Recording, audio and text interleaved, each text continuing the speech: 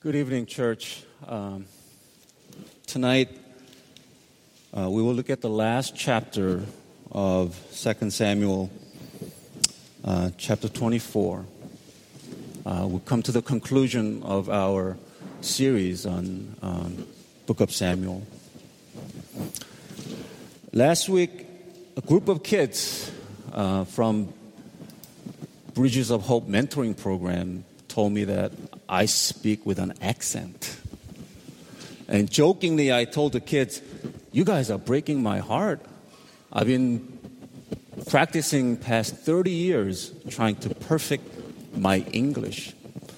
So pardon my accent and put up with my accent for a little while. So this chapter has three sections.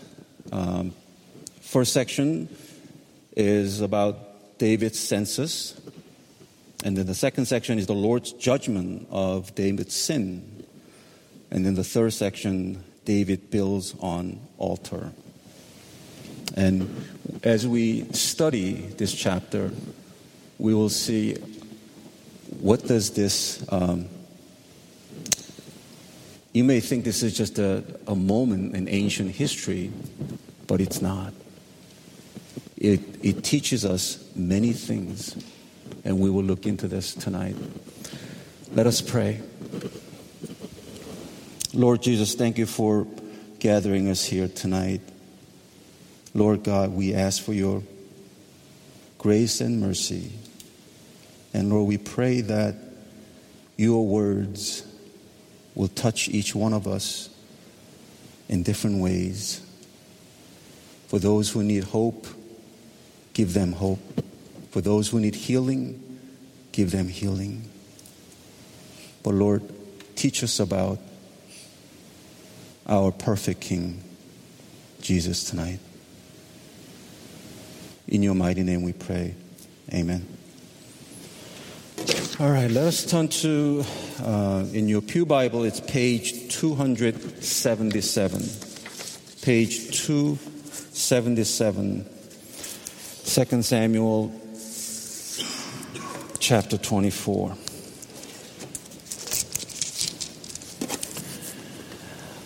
Again, the anger of the Lord was kindled against Israel, and he incited David against them, saying, "Go number Israel and Judah." So the king said to Joab, the commander of the army who was with him, "Go through all the tribes of Israel. Go through all the tribes of Israel, from Dan to Beersheba, and number the people that I may know the number of the people."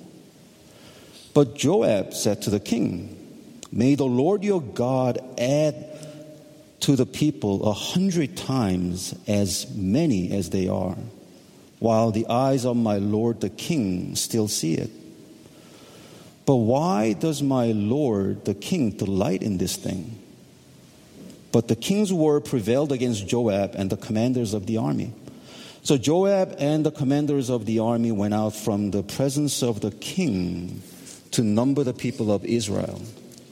They crossed the Jordan and began from Aroer and from the city that is in the middle of the valley toward Gad and unto Jazer. Then they came to Gilead and to Kadesh in the land of the Hittites. And they came to Dan, and from Dan they went around to Sidon and came to the fortress of Tyre and to all the cities of the Hivites and Canaanites. And they went out to the Negeb of Judah at Beersheba. So when they had gone through all the land, they came to Jerusalem at the end of 9 months and 20 days. And Joab gave the sum of the numbering of the people to the king. In Israel there were 800,000 valiant men who drew the sword, and the men of Judah were 500,000. Now the beginning of this chapter, it was a little confusing. Why would God incite David against Israel? Why would God tell David to go number his people, and then it was counted as great sin. It was hard to comprehend, but if you look at the parallel account in 1 Chronicles chapter 21, we may have a better understanding. So let's turn to page 350 in your Pew Bible. And like I said, this is the parallel account of the same event. And let's see how this was recorded in 1 Chronicles. 1 Chronicles chapter 21. Then Satan stood against Israel and incited David to number Israel. So David said to Joab and the commanders of the army, go number Israel from Beersheba to Dan. And then I'm going to skip down to verse 6.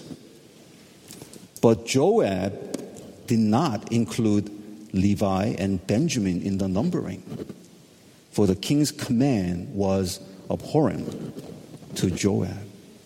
King's command was so offensive and detestable, Joab did not include Levi and Benjamin. And we'll come back to this. So, in God's sovereignty, He may have allowed Satan to incite David, because God neither tempts men or neither get tempted. And that's in James chapter 1, verses 13 through 15. It is our own desire, when we are lured and enticed by our own desire, and when our desire gives birth to sin, and then when sin fully grows, it brings death. So when you look at this account of what happened, I believe King David, I was trying to figure out, why did King David go against his military commander's advice? Joab said, my Lord, don't do this. You are committing sin. Was it King David's pride that he wanted to number the military men and to see how much he has accomplished? Or was it because he, for the moment, did he lack faith in God? Or did he not trust God completely? Maybe he was worrying about another invasion and wondering, do I have enough military power to defend my country? Whatever the reason was, whether he did this out of pride, whether he did this out of lacking trust in God, it was counted as a great sin. His commander Joab fully understood that. And in 1 Chronicles account, he asks King David, why do you cause our nation to be guilty by doing this? And yet King David, maybe he was so blinded by his own pride and his sin, he just pushed forward. So his word prevailed against Joab and the rest of the commanders of the army. Now, the first census was done in the time of Moses. The first census, God told Moses to number all the people except the tribe of Levi. The second census, God told Moses the same thing. Number the people except the tribe of Levi. Because he wanted to know how he can divide the land and give inheritance according to the number of tribes. Now, King David here, he tells Joab, go number all tribe. In 1 Chronicles, Joab purposely excluded Levi. So Joab knew that was also wrong. That you are not, when you do the census, you are not supposed to include Levi. But King David's command was, go ahead and go through all the tribe. Now, I think we can relate to this because we also, out of our own desire, we conceive an idea and that can be totally against God. And sometimes, just like Joab advised King David not to do this because you're about to bring guilt of this entire nation, we sometimes hear the same kind of advice through our brothers and sisters in Christ when you listen to a sermon or when you are reading scripture. You get this kind of conviction. And yet, a lot of times, don't we just ignore that and just push forward because we are enticed by our own desire? So I think we can relate to what David did here. Moving on to verse 10. But David's heart struck him after he had numbered the people. And David said to the Lord, I have sinned greatly in what I have done. But now, O Lord, please take away the iniquity of your servant, for I have done very foolishly. And when David arose in the morning, the word of the Lord came to the prophet Gad, David's seer, saying, Go and say to David, Thus says the Lord, 3 things I offer you. Choose one of them, that I may do it to you.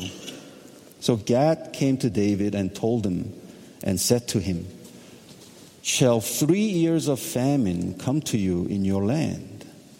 Or will you flee 3 months before your foes while they pursue you? David must have said, oh no, not again. I've been chased by Saul. I've been chased by Philistines. I've been even chased by my own son Absalom. So he must have shook his head. Or shall there be 3 days pestilence in your land?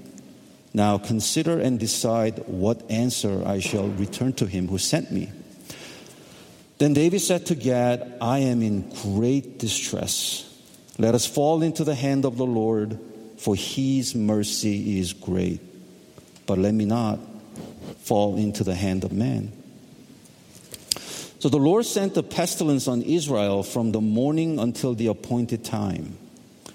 And there died of the people from Dan to Beersheba 70,000 men. And when the angel stretched out his hand toward Jerusalem to destroy it, the Lord relented from the calamity and said to the angel who was working destruction among the people, It is enough.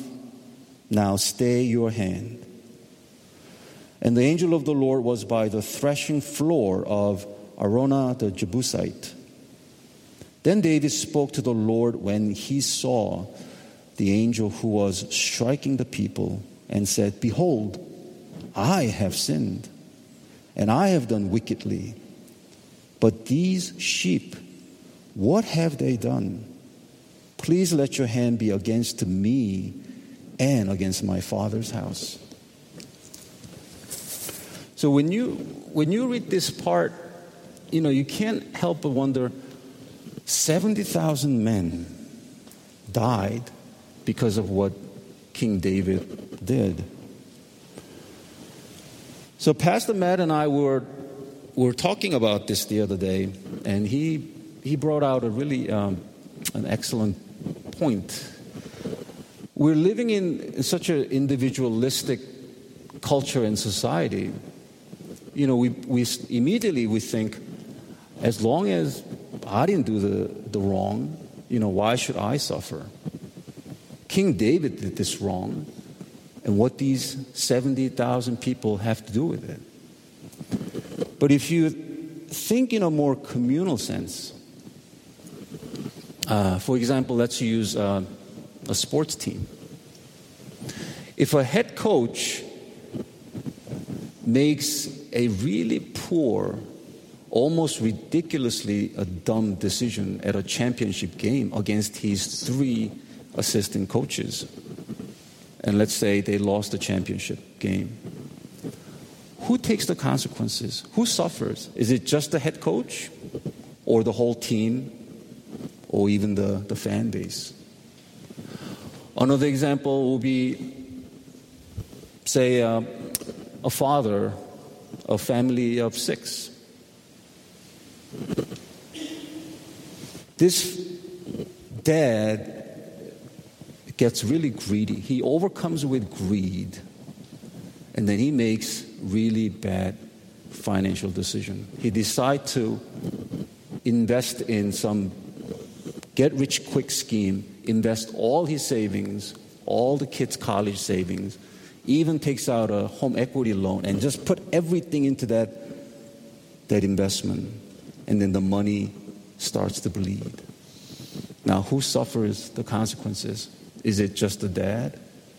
Or is it the whole family? His wife, his children? So, when the head of the nation, like King David, when he commits this sin, unfortunately, it's the 70,000 of men got killed by the pestilence. Now, King David, one thing I really admire about King David is when he's confronted by the prophet, he doesn't give out excuses. He immediately humbles himself, and then he starts to repent. A few chapters ago, when he killed Uriah, when he took his wife, Prophet Nathan came and confronted David. And King David did not give any excuse. He told Prophet Nathan he has committed sin against God, and he started to repent. And he does the same thing here. When you read verse 17, King David says, "Behold, I have sinned, and I have done wickedly. But these sheep, what have they done? Please let your hand be against me and against my father's house." So he owns up to his problem. And he throws himself at the mercy of God. Verse 14, then David said to Gad, "I am in great distress. Let us fall into the hand of the Lord, for his mercy is great. But let me not fall into the hand of man."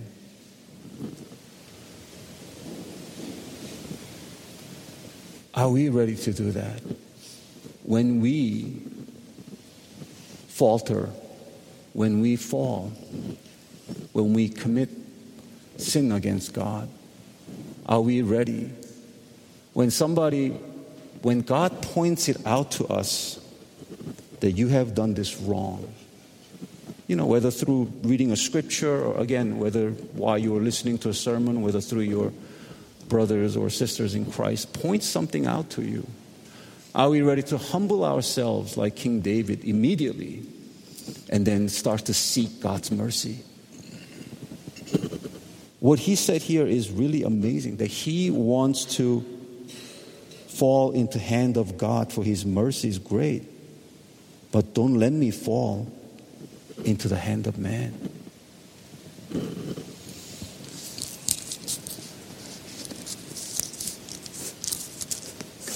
In the third section, verse 18, and Gad came that day to David and said to him, "Go up, raise an altar to the Lord on the threshing floor of Araunah the Jebusite." So David went up at Gad's word, as the Lord commanded, And when Araunah looked down, he saw the king and his servants coming on toward him. And Araunah went out and paid homage to the king with his face to the ground. And Araunah said, "Why has my lord the king come to his servant?" David said, "To buy the threshing floor from you, in order to build an altar to the Lord, that the plague may be averted from the people." Then Araunah said to David, "Let my lord the king take and offer up what seems good to him. Here are the oxen for the burnt offering, and the threshing sledges and the yokes of the oxen for the wood. All this, O king," Araunah gives to the king. And Araunah said to the king, "May the Lord your God accept you." But the king said to Araunah, "No, but I will buy it from you for a price. I will not offer burnt offerings to the Lord my God that cost me nothing." So David bought the threshing floor and the oxen for 50 shekels of silver. And David built there an altar to the Lord and offered burnt offerings and peace offerings. So the Lord responded to the plea for the land, and the plague was averted from people. So where David builds the altar, and this is where Solomon would build God's temple later on. And here, if you look at verse 24, King David said, "I will not offer burnt offerings to the Lord my God that cost me nothing." Does this remind you of something? That it cost? Well, the sacrifice for our atonement costed God his son's life. As I was reading this verse, yes, just like David wanted to bring an offering that cost something, our atonement came at a great price to God, his son's life. Now, King David, as we have studied the book of Samuel, was a great king. Just like, Pastor Nick preached this morning, he was a man after, God's own heart. Israelites maybe, they thought this is the king. But he had his flaws, he had his faults. And this particular incident, look what happened to his people. Because of his sin, 70,000 people have died. Now let's look at our king, King Jesus. We certainly don't pay any consequences of his wrongdoing. There is no wrongdoing. But he, the king, took all our sin, all our flaws, all our shortcomings, all our wickedness. He took all that upon himself and took the consequences of our sin on himself. Now here is the perfect king. So,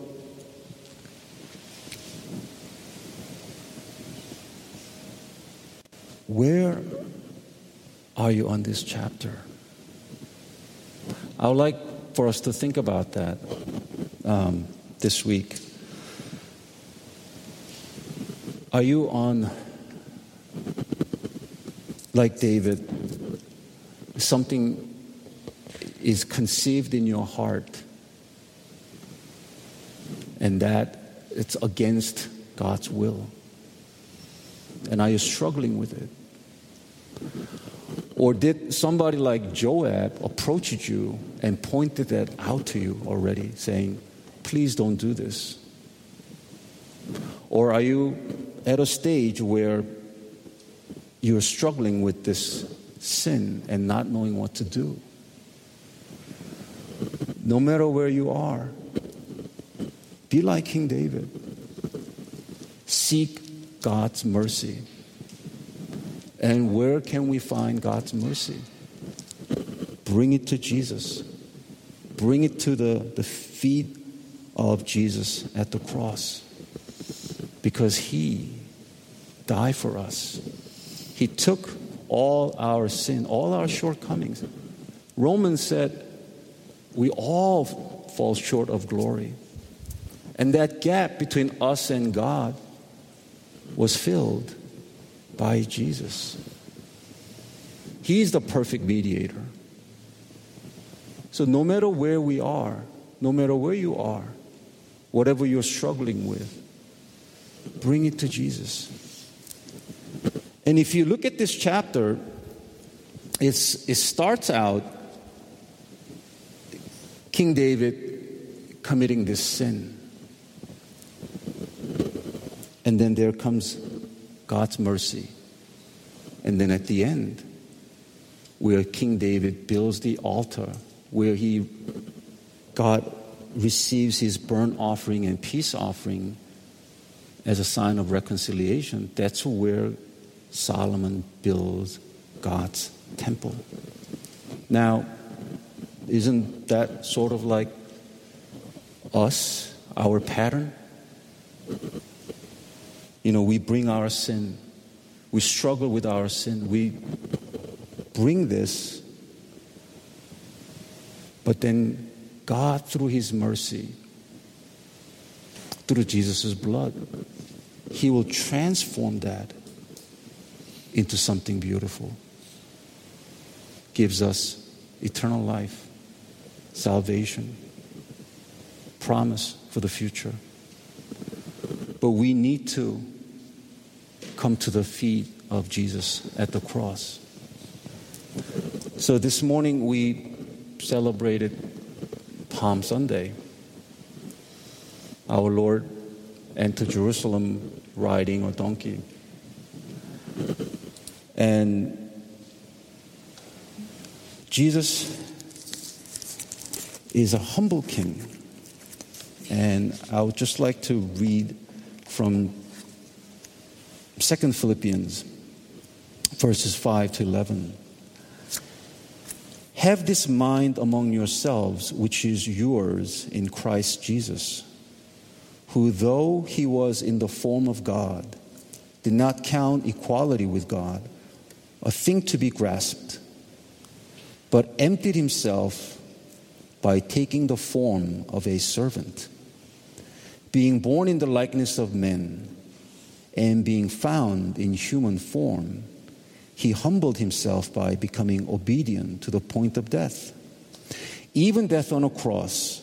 Therefore God has highly exalted Him and bestowed on Him the name that is above every name, so that at the name of Jesus every knee should bow, in heaven and on earth and under the earth, and every tongue confess that Jesus Christ is Lord, to the glory of God the Father.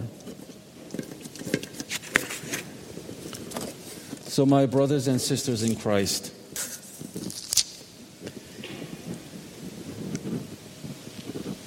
are you longing for something like the Israelites hoped that King David would be the king, kind of like a perfect king?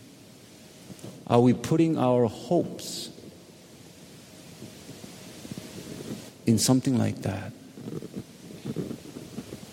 Or are you ready to put your hopes in Jesus, who is truly the perfect king, who is a humble king, who died for us? But it didn't just end there. Next Sunday, we will celebrate the risen Lord. resurrection of Christ.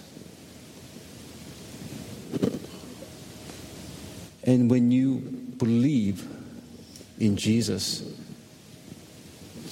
we will rise just like he did. And that's what he promised us. So this Palm Sunday,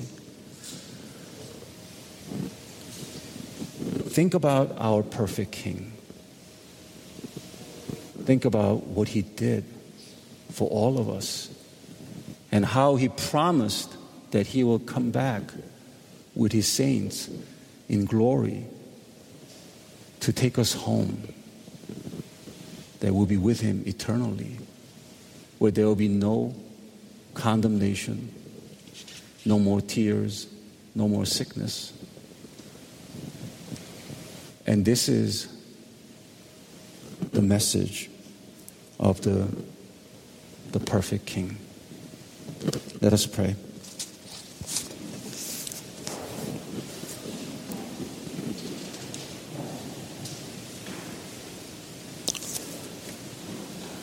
Lord our God, we thank you, Lord.